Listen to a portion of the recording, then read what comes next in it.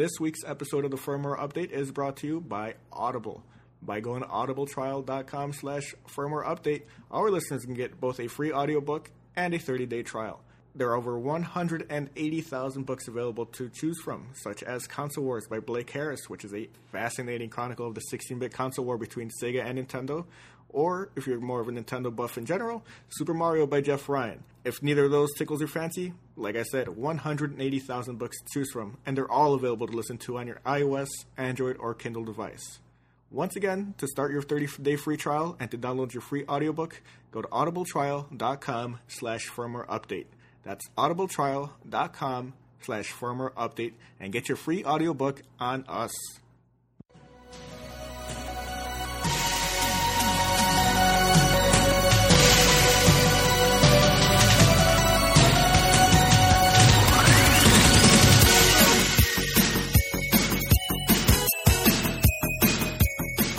And we're back with quite frankly, will be one of the quickest reviews we do. Probably the quickest conference review out of the six. And you know what? I thought they were better for it. This is easily in my top 3 as far as conferences this year go. Oh, really? Yeah, like I thought it was quick. I thought it was precise. It was very much, this is what we got. Boom, boom, boom, boom. They gave release dates. Like I actually enjoyed the theme that they went with, which we'll talk about in a second. So this is something I wouldn't mind the other companies, and when I say other companies, I mean EA and Ubisoft. I hope they decide to follow. Like at the very least, out of the non-big 3, this was my favorite.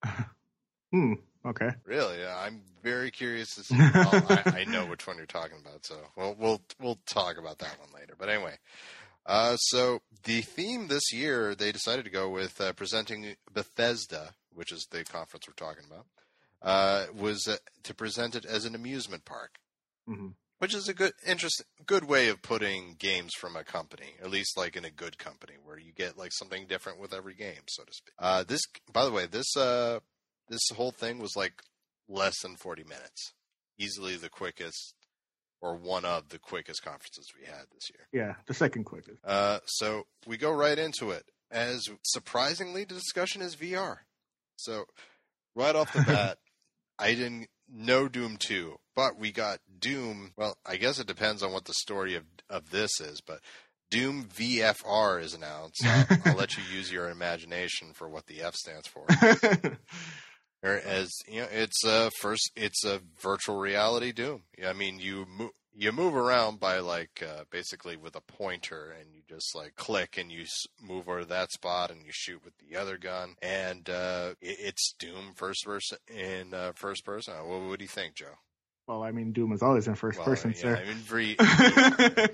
I mean, I don't know. For a game like Doom, I don't know if VR is necessarily the way to play that, because I feel like you can do a lot less strafing in VR than you would in a regular Doom game, and that's a big part of playing of Doom, is being able to move as quickly and freely as you can while you fucking blast everything to smithereens. So while it's a novel idea, I'm not sure it's the optimal way to play Doom. Yeah, so it'll be interesting. Like obviously they can't go full tilt like they were doing with the Doom they just released.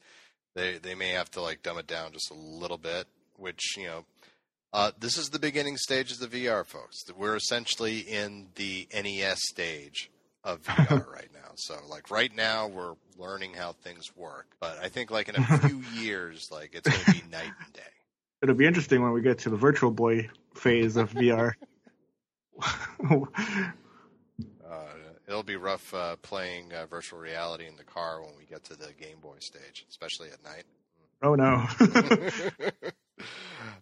Then we realize how deep Bethesda is going with virtual reality as we go from Doom to Fallout VR, where they promise a whole open world to explore. And they show off a quick little trailer, and it sure is Fallout VR. Yeah, I mean, unlike Doom, which is a weird little offshoot, this is, full Fallout 4 game in VR.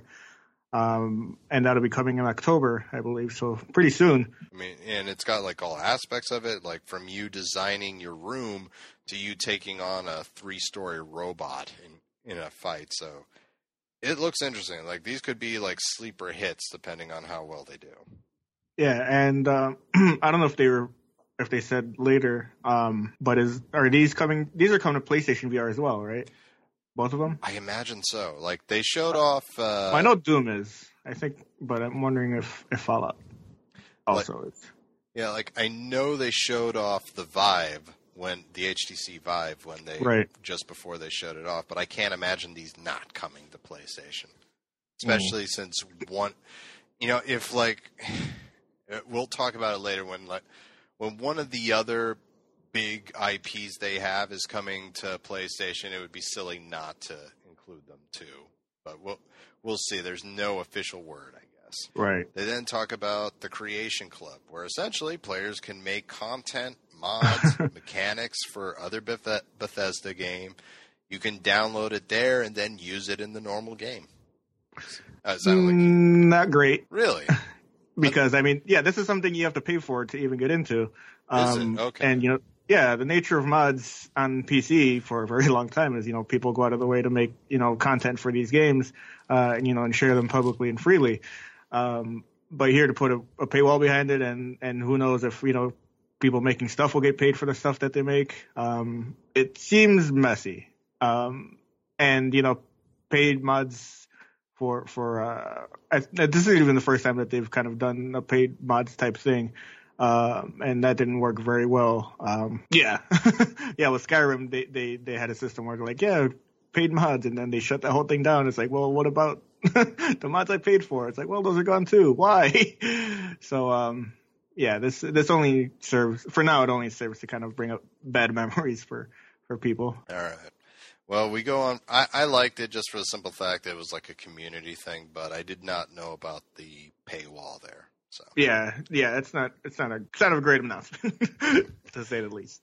All right, from there we talk about Elder Scrolls Legends, a card game, which is finally a free-to-play card game from your favorite fantasy franchise, which we find out is coming to iPhone and Android next month. So there you go. Yeah, it seems that every AAA fantasy game has a free to play card game now. Obviously Hearthstone is the big one, but then Witcher has Gwent coming out soon. Now you've got this Fable on the Xbox side has Fable. I forget what it's called. That's going to be a free to play card game. So yeah, some people get tired of these games eventually, I'm sure. Oh yeah. Then we talk about Skyrim for Switch. Where we find out that amiibo support is confirmed as Zelda amiibos, which are like the amiibo to get apparently. You can dress up as Link, you can get the Master Sword, you can even get Epona or whatever. Also, they want you to use motion controls, which F that. Yeah, it seems like it would be very tiring. Yeah, and Skyrim was a great game. 6 years old now, but so I don't know how many times you can sell Skyrim to people at this point. But there are more Skyrim announcements throughout E3 at different conferences. So Skyrim. That's more of that.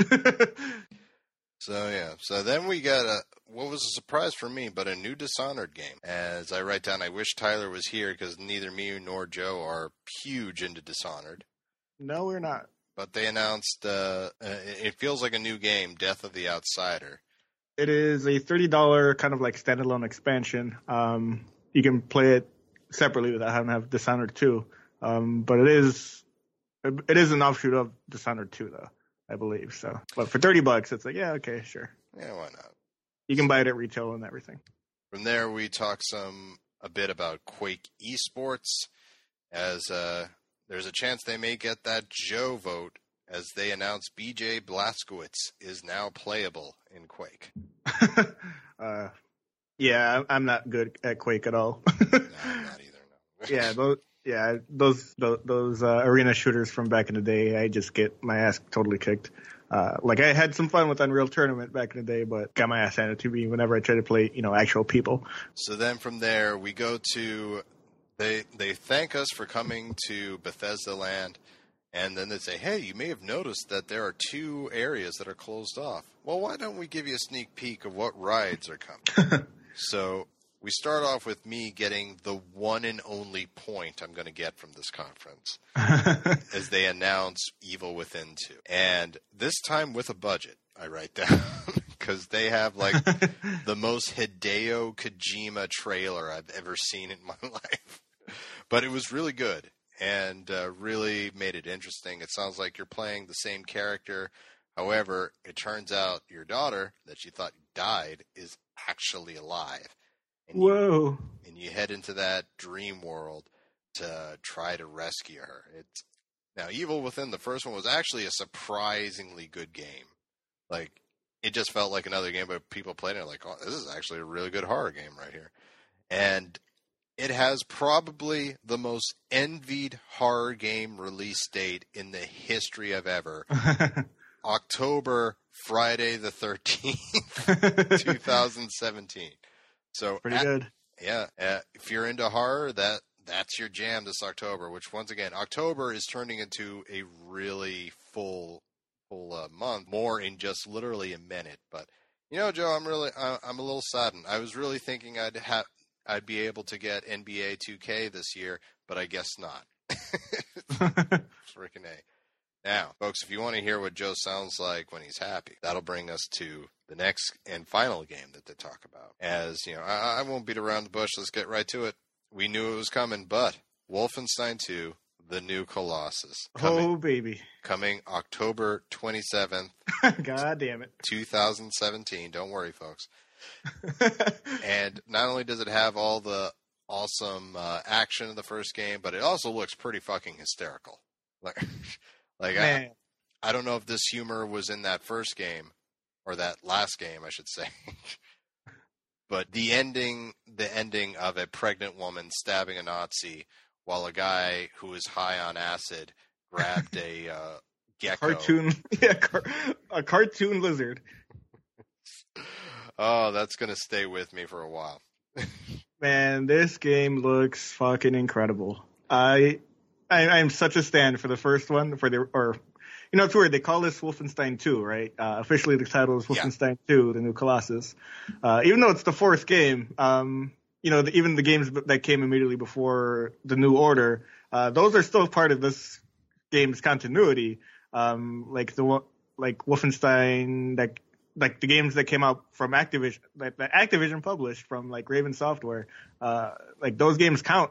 So it's weird to call this game Wolfenstein 2 when these characters appeared in those games as well. So just a little nitpick there. But either way, what actually matters is that this game looks fucking great, visually incredible. The action looks is just fucking balls to the wall nonstop as the original, or as the past one. God damn it.